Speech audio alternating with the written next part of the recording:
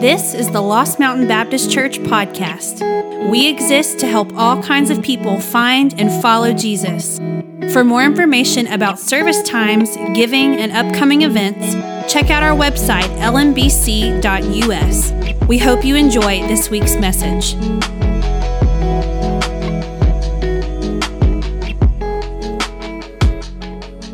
We're going to be in the second chapter of the Gospel of Matthew this morning. One of the chapters that's very familiar to us. If you are a follower of Christ and you've been in church sometime, you're very familiar, at least at a surface level, many of you at deeper levels, with chapter 2 of the Gospel of Matthew and the portion of the Christmas story that we find there. While you're finding that or opening it on the app to the sermon notes section or whatever, I want to ask if you ever, have you ever bought something that before you bought it, you never really saw it anywhere? And then after you bought it, you saw it everywhere, right?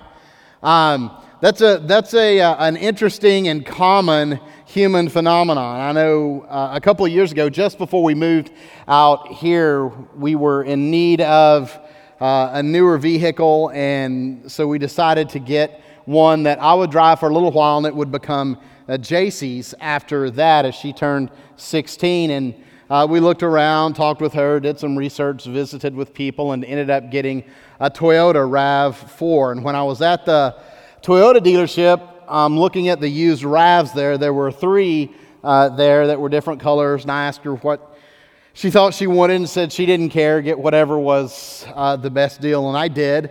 It ended up being it's a dark purple plum is what they call it color, and I thought, and it was a newer color in Toyota's line. I hadn't seen any of those yet. We bought it, and then I began to see it everywhere, and I would think I saw myself driving. But of course it wasn't me because I was driving mine. But now I'll see them regularly and think I see JC, but I don't. Sometimes biblical texts can be like that. There's something lying just beneath the surface that we don't really notice that much until it's brought to our attention, and then we can't help but see that when we read it. My hope is that part of what God does in your heart and in your mind this morning is something like that with the issue of darkness in the biblical text and in the text around Christmas. Let's look at Matthew chapter 2, beginning with verse 1. I'll refer past verse 12 this morning, but we'll just read verses 1 through 12. Now, after Jesus was born in Bethlehem of Judea, in the days of Herod the king, behold, wise men from the east came to Jerusalem, saying, "Where is he who has been born King of the Jews? For we saw his star when it rose, and have come to worship him." When Herod the king heard this, he was troubled, and all Jerusalem with him. And assembling all the chief priests and scribes of the people, he inquired of them where the Christ was to be born. They told him, "In Bethlehem of Judea, for so it is written by the prophet." And then they quoted Micah 5:2. "And you, O Bethlehem, in the land of Judah, are by no means least among the rulers of Judah. For from you shall come a ruler who will shepherd my people Israel." When Herod summoned the wise men, secretly and ascertained from them what time the star had appeared. And he sent them to Bethlehem, saying, "Go and search diligently for the child. And when you found him, bring me word, that I too may come and worship him." After listening to the king, they went on their way. And behold, the star that they had seen when it rose went before them, until it came to rest over the place where the child was. When they saw the star, they rejoiced exceedingly with great joy. And going into the house, they saw the child with Mary, his mother. And they fell down and worshipped him. Then opening their treasures, they offered him gifts, gold and frankincense and myrrh. And being warned in a dream not to return to Herod, they departed to their own country by another way. If you'll notice, a lot of the action points, the pivot points of this story happen at night. They happen under the cover of night through God's guidance of a star. They happen at night through God's providential communication, through dreams. If we went on to read, we would see that God comes to Joseph at night in a dream. We saw that God warned the wise men in a dream. We would see that Joseph takes Mary and Jesus, and they flee to Egypt ahead of Herod's persecution at night. There's so much that God does in our lives during periods of darkness. If you go back, and I'll just read for you, this won't be on the screen, but many of you will be familiar with these verses. I'll just read to you again the opening verses of Genesis, of the entire Bible. In the beginning, God created the heavens and the earth. The earth was without form and void, and darkness was over the face of the deep. And the Spirit of God was hovering over the face of the waters. I don't want you to miss that. I don't want you to miss the fact that darkness was covering the face of the deep, and yet God's Spirit was there. God's Spirit was present in the darkness. And God said, "Let there be light," and there was light. And God saw that the light was good. And God separated the light from the darkness. God called the light day, and the darkness He called night. And there was, and then don't miss this order again, and there was evening, and there was morning, the first day. Your day starts every day in darkness. Not with sunshine, but at night. And I think often we miss that. It's interesting if you think about how kids relate to darkness. You don't have to teach kids to be afraid of the dark, do you? They just come out that way. I was in the room some weeks back with Zeke and Zane, putting them down to sleep. And Zeke was already asleep, and I was working on Zane, and he was about out. And he said something about who's going to take care of him and protect him in the dark. And I said, "Well, Mom and I will." And then trying to encourage him to stay in his dark room instead of ours in the middle of the night, I said, "But if you wake up and we're not here, that's okay. Just go back to sleep because Jesus is here." And he said, "Yeah, but I can't see Jesus," which is fair, right? It's fair. But no one has taught Zane to be scared of the dark. Last week, one of the evenings, I was going to go out and try to walk. I wasn't feeling good. Zeke had been sick last week. Some of you with kids, you remember these days, if your kids are already gone, how it starts with one, and by the grace of God, the sickness works all the way through your house, one person at a time, about every 2 to 3 days. Well, it started with Zeke, and then it flowed through me this week, and now Zane's home running fever. But one evening, I just decided I want to go walk, see if I can feel better, and so Karis was sitting in the living room. It was about 8 o'clock at night, and I said, "Hey, you want to go walk with me? Just go take a 30-minute walk." She said, "No way."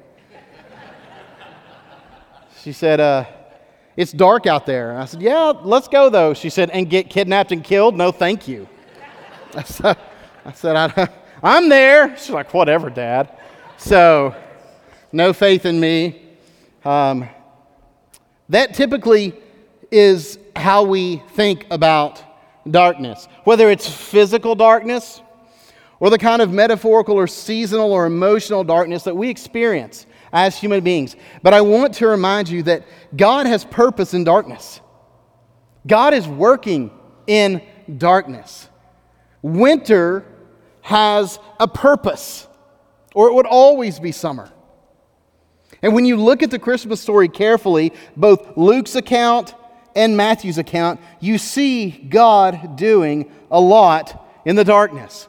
And I want to say, just as a simple way of saying, this is what our time together is about this morning, is this one single statement. It's a full sentence, but I want to throw it out there to you and just say, even though it may be dark now, and for some of you, it's dark now. For some of you, every year, the holidays, for reasons you may not understand, and in ways you can't seem to control, it's just a dark time for you. Others are facing darkness in your lives in all kinds of ways that have to do with family issues, with financial issues, with mental or emotional health.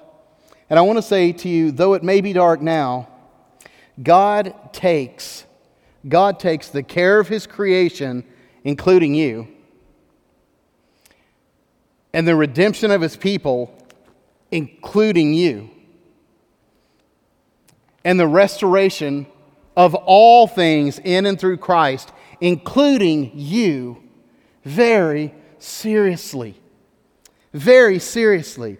God takes the care of His creation, including each one of you, who represent, as Genesis lays it before us, the pinnacle of God's creation, as a living, breathing human being placed in this temple of God's creation to bear His image to the rest of His creation. He takes the care of His creation very seriously.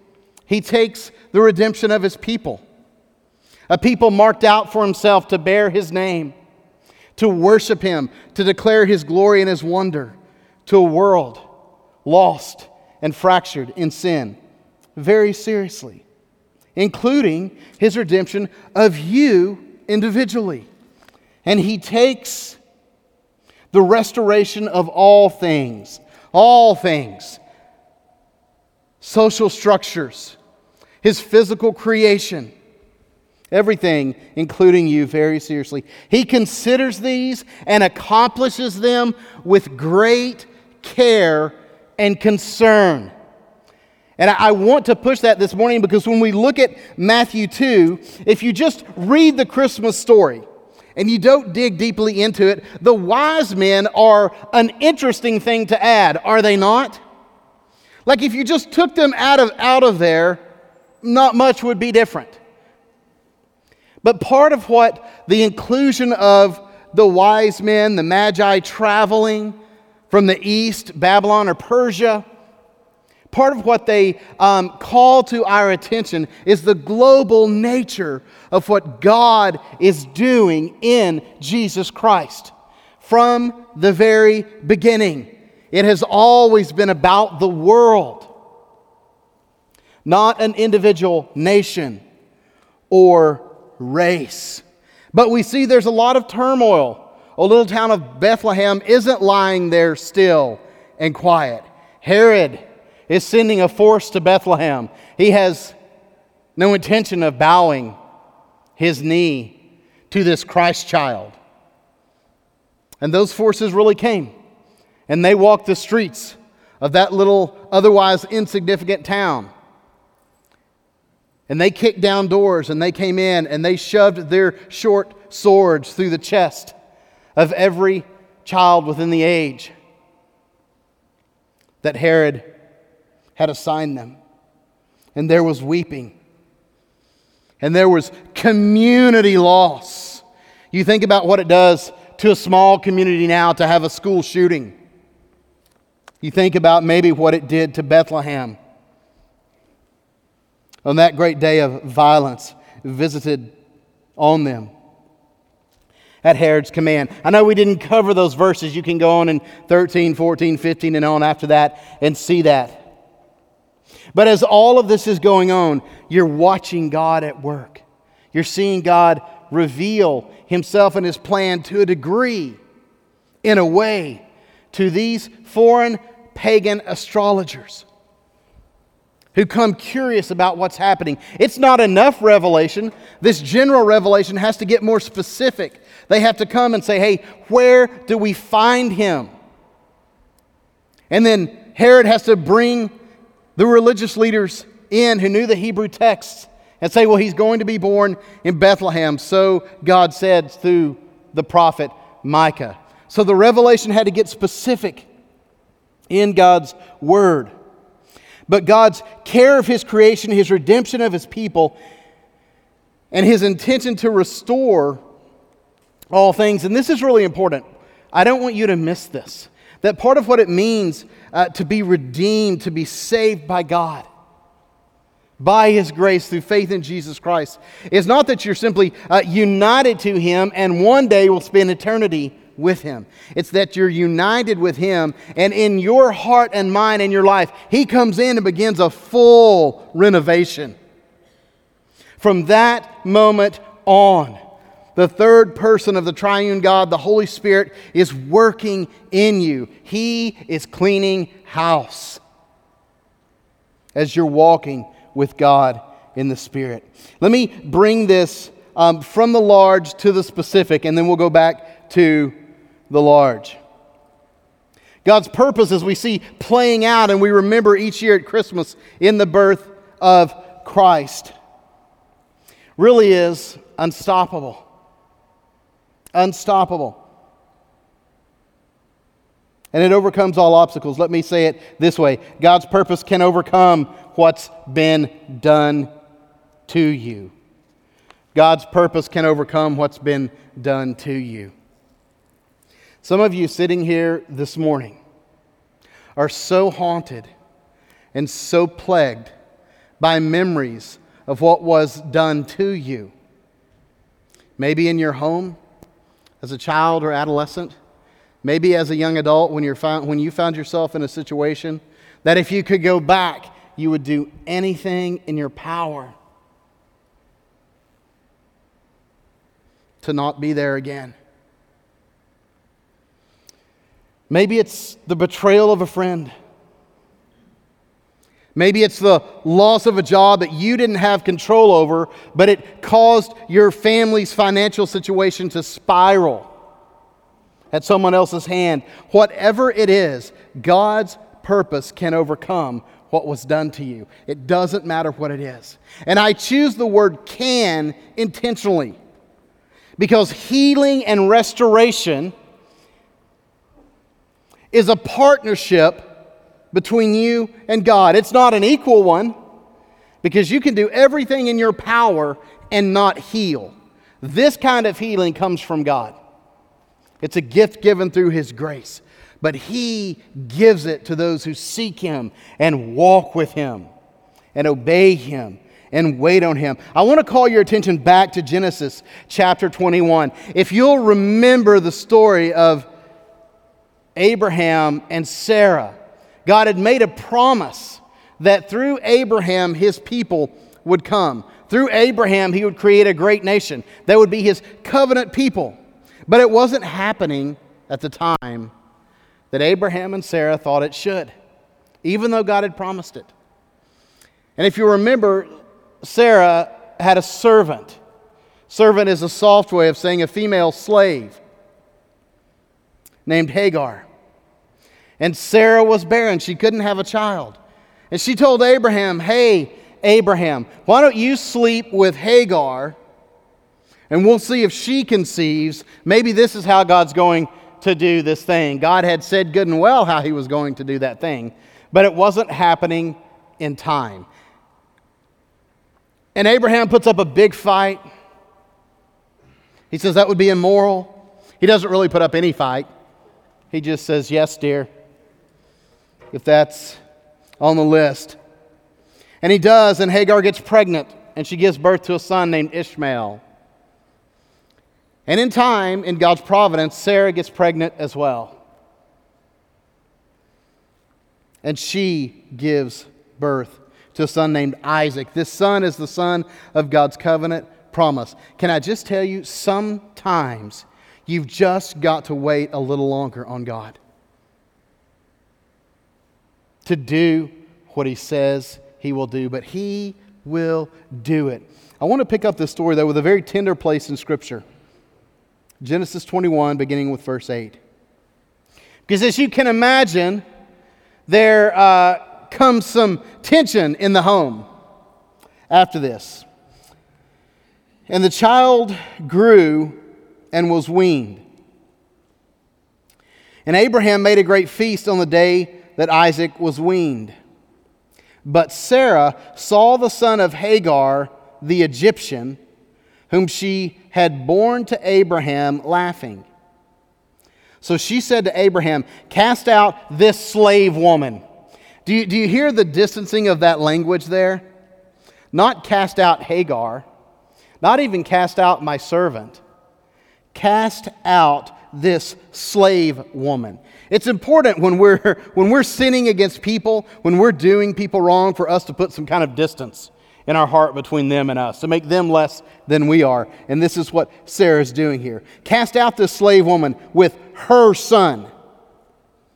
For the son of this slave woman shall not be heir with my son, Isaac.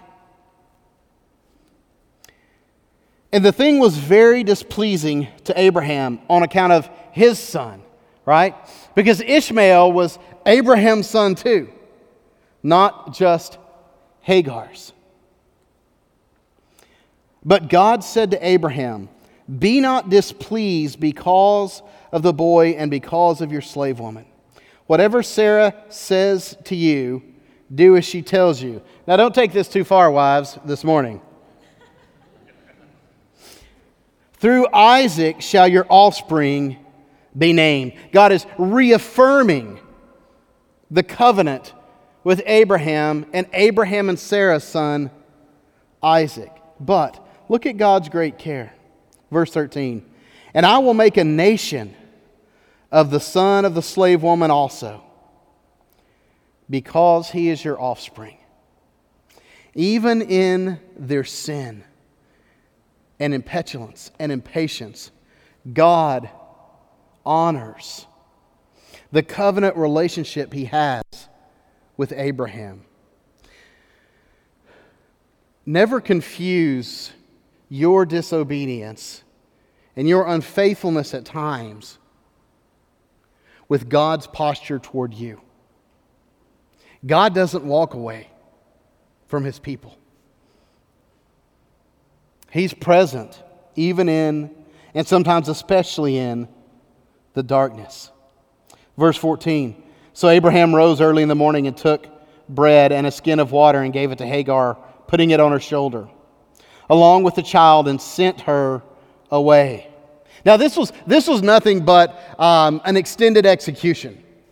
To send a slave woman away with a child into the desert was to send her to her death. Abraham knew that. She knew that.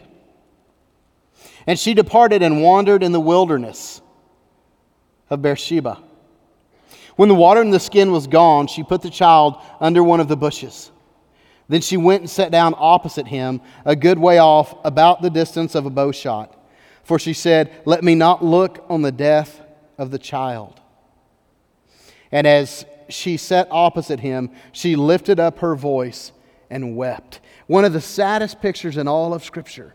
This woman who had so been used all of her life, now used to the point of not only her own death, but having no power, no ability to do anything but to sit back and have to watch the slow death, likely from dehydration or exposure, of her only son. Verse 17, "And God heard." And God heard. Now, you guys are thoughtful and smart students of the Bible. You know that when it says God sees, God hears, God remembers, it's not saying God wasn't listening before. God is about to do what? He's about to act. He is about to act. "And God heard the voice of the boy." That's tender. Not only obviously is God hearing the cry of the mother, but God's going past that, listening to the tender voice of the boy. This would have been, this kind of God, this picture of a God who listens to the voice of a child would have been absolutely unheard of and unthinkable in the day in which Genesis was written. The gods did not concern themselves with children. "And he called to Hagar from heaven and said to her, 'What troubles you, Hagar?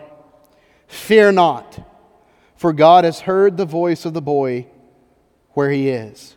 Up, lift up the boy and hold him fast with your hand, for I will make him into a great nation.'" Some of you will notice that covenant language. Now, he's not going to be a covenant son. This is not going to be a covenant nation. This is where Muslims and the nation of Islam traces its heritage back to Abraham, not through the lineage of Isaac, but through the lineage of Ishmael. But God is still honoring the relationship that He has with Abraham and all of Abraham's descendants. I will make him into a great nation. Then God opened her eyes, and she saw a well of water. And she went and filled the skin with water and gave the boy a drink. And God was with the boy, and he grew up. Again, this is covenantal language. God was with Abraham. God was with Isaac. God was with Ishmael. He lived in the wilderness and became an expert with the bow. He lived in the wilderness of Paran, and his mother took a wife for him from the land of Egypt.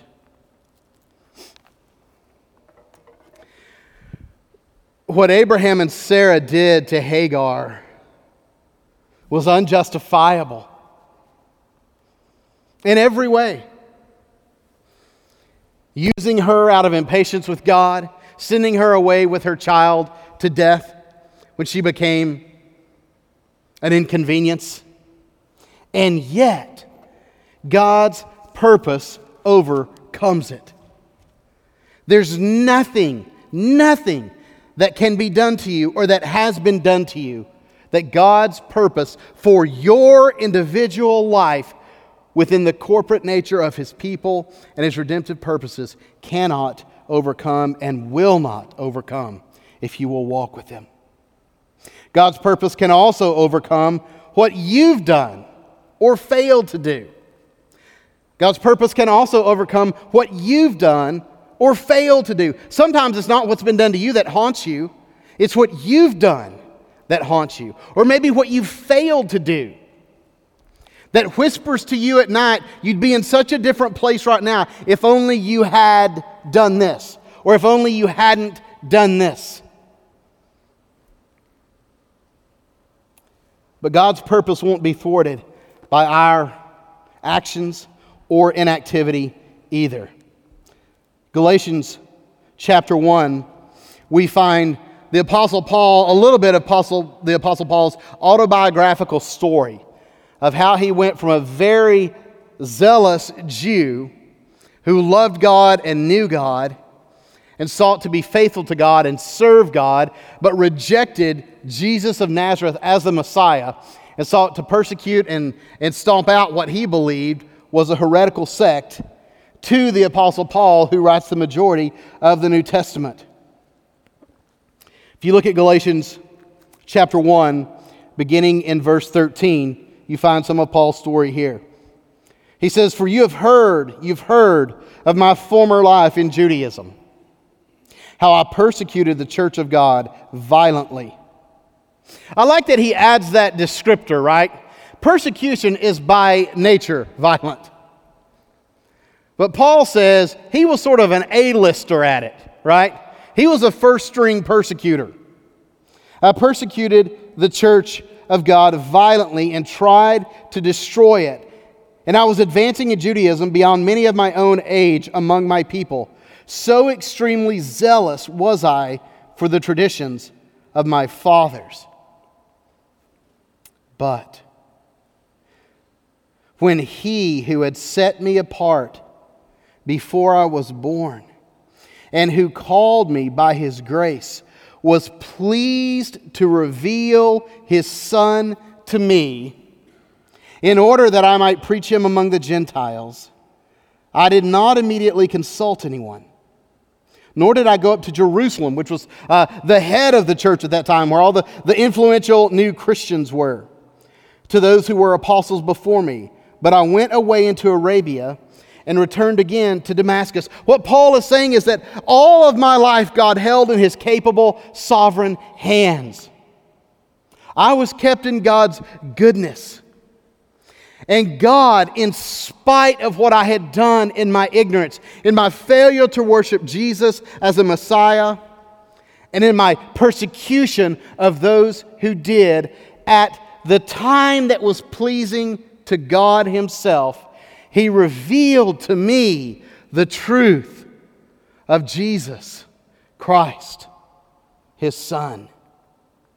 Such a powerful picture because Paul says he was set apart from birth, from when he was in his mother's womb. Before he was born, this was God's purpose. Don't ever think that you have enough power in and of yourself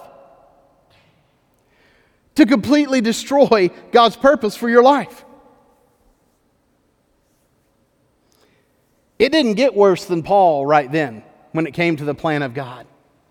And yet, at a moment of God's choosing, verse 16 says, He reveals His Son to the Apostle Paul. He causes the blinders to fall off. He shows up on Paul's way to Damascus and just blows up his world and saves him and redeems him, commissions him to preach the gospel among the Gentiles, to preach the gospels to people like those foreign pagan astrologers who had come and worshiped the newborn baby Jesus. One of the ministries that I'm beginning to be more and more interested in is a ministry called God Behind Bars.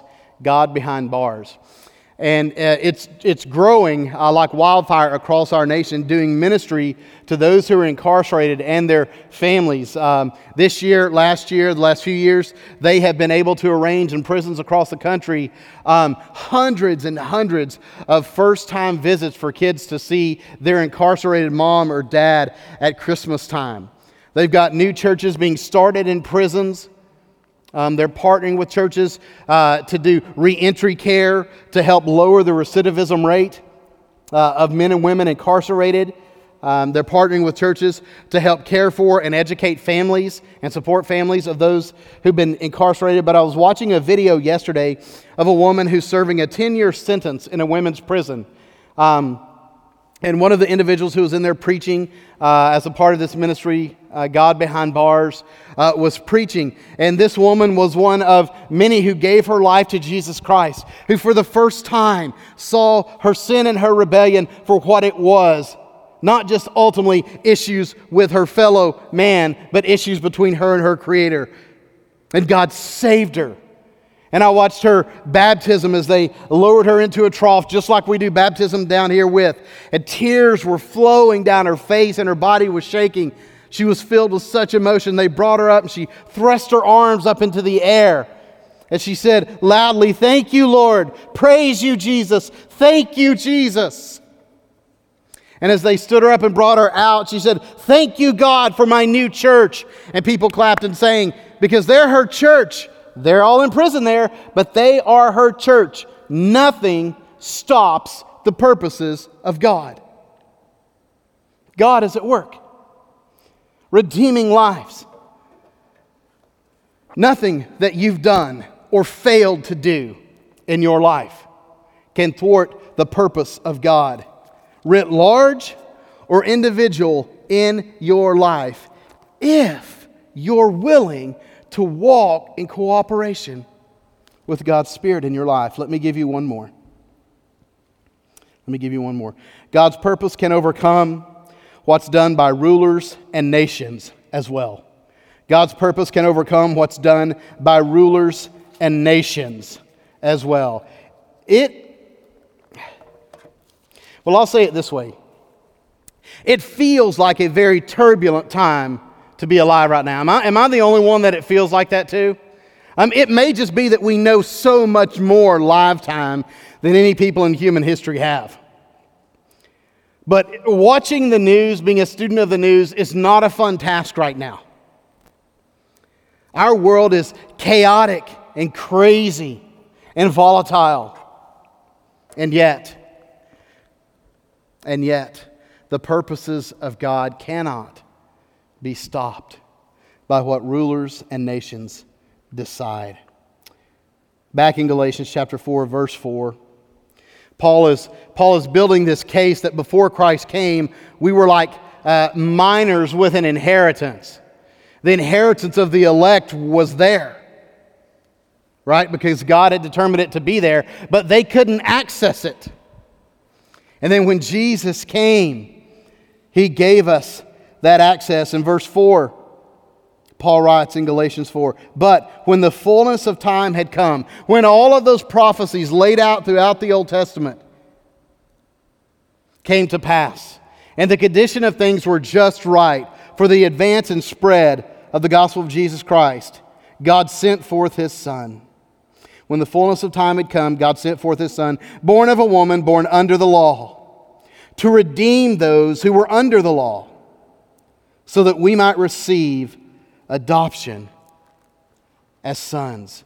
So that we might receive adoption as sons. In the fullness of time, that means God was at work in the raising and the falling of empires, of kingdoms, of nations, of rulers, bringing the entire act of human history toward the fullness of time in the birth of Jesus Christ. And we see this even in the verses following chapter 2. We know in the verses we just read that Herod has no intention of worshiping Christ. That's why verse 3 tells us in Matthew 12 that he's so troubled. If you'll notice, Herod's always referred to as the great or the king. Jesus is the child, the child, the child, the child. There's nothing great or kingly about a child. They cry all the time. They poop on themselves. They pee on themselves and on you. They want what they want when they want it, and they will scream if they don't get it. And Jesus was the same way. Herod the great, Herod the king, and then here comes the child, the child, the child. But little does Herod know, he's not the center of the drama unfolding here. The child is. Herod's troubled. He has no intention of bowing, of placing his sword before Jesus. In fact, he's going to do away with Jesus, but God is going ahead of Herod. He says, hey, Joe, get Mary, get the baby, and get out of Dodge. Herod's coming. Go to Egypt, an interesting choice to send his people for freedom and safety to the very nation that God had redeemed them out of in the Exodus. But that's what God does. And God is still doing that. No matter what the news says. No matter who reigns over this nation or that nation. No matter who invades who or whom. God's purpose advances. And His purpose can overcome what's been done to you. His purpose can overcome what you've done or failed to do. And His purpose can and will and does and always has overcome what rulers and nations do. Maybe it's dark for you. Not for all of you, right? Some of you came in this morning and you're filled with joy. It's a good season of life. And you celebrate and thank God in that. But there are some of you this morning, and it's dark for you. And you're hearing this and you're thinking, yes, but God isn't moving. Yes, but God isn't responding and replying to my prayers. And you wonder, what do you do when you just don't see the kind of faithfulness and fruitfulness that we're seeing in Scripture this morning? I want to just encourage you, one, by saying you are certainly not the first person to struggle with that. And you won't struggle with it alone right now unless you choose to. Because there are brothers and sisters in your church who are walking through the same thing. And there are brothers and sisters in here this morning who have walked through those seasons and can testify to God's faithfulness even in that darkness. But I want to read to you just a few verses from the book of Habakkuk. Habakkuk is one of the minor prophets. We know as little about Habakkuk as we know any of the minor prophets. But in chapter 2, verses 1 through 3, we find something of encouragement. Habakkuk 2, verse 1. I will take my stand at my watchpost and station myself on the tower and look out to see what He will say to me. The prophet here is saying, I'm going to stand my post and I'm going to wait on God. I'm going to be eagerly anticipating what God is going to say to me. What's He doing? He's looking for God to reply. He's looking for God to respond. If you see chapter 1 and you read chapter 1, he's unnerved, and many of the people of God are unnerved at the growing injustice around them, at what they see as the exaltation and the success of people who hate God and hate them. They see what they perceive to be their pain and their petitions and prayer to God going unanswered, and they're struggling. He says, I'm going to station myself, and I'm going to look out to see what He will say to me, and what I will answer concerning my complaint. These are His complaints, the complaints of His people that He's taking to God, and He's going to take God's answer back to His people, the complaint that God is silent toward injustice and toward the prayers and pain of His people. And look at verse 2. And the Lord answered me. The Lord does answer, church. The Lord does answer. Some of you have prayed long enough and hard enough that you've seen that to be an absolute visceral truth in your life, that God answers prayer. Not always, not every time when we want Him to, but He does answer the prayers of His people. The Lord says to Habakkuk in verse 2, write the vision. He's saying, don't take for granted what I'm about to tell you. I don't want you to forget it as the days pass. Make it plain on tablets, so he may run who reads it. For still, listen to this, still the vision awaits its appointed time. God is in control. He's in control of your life, your family, your marriage, your finances, your future, your health, His world, His church. And everything has an appointed time. The vision awaits its appointed time. It hastens to the end.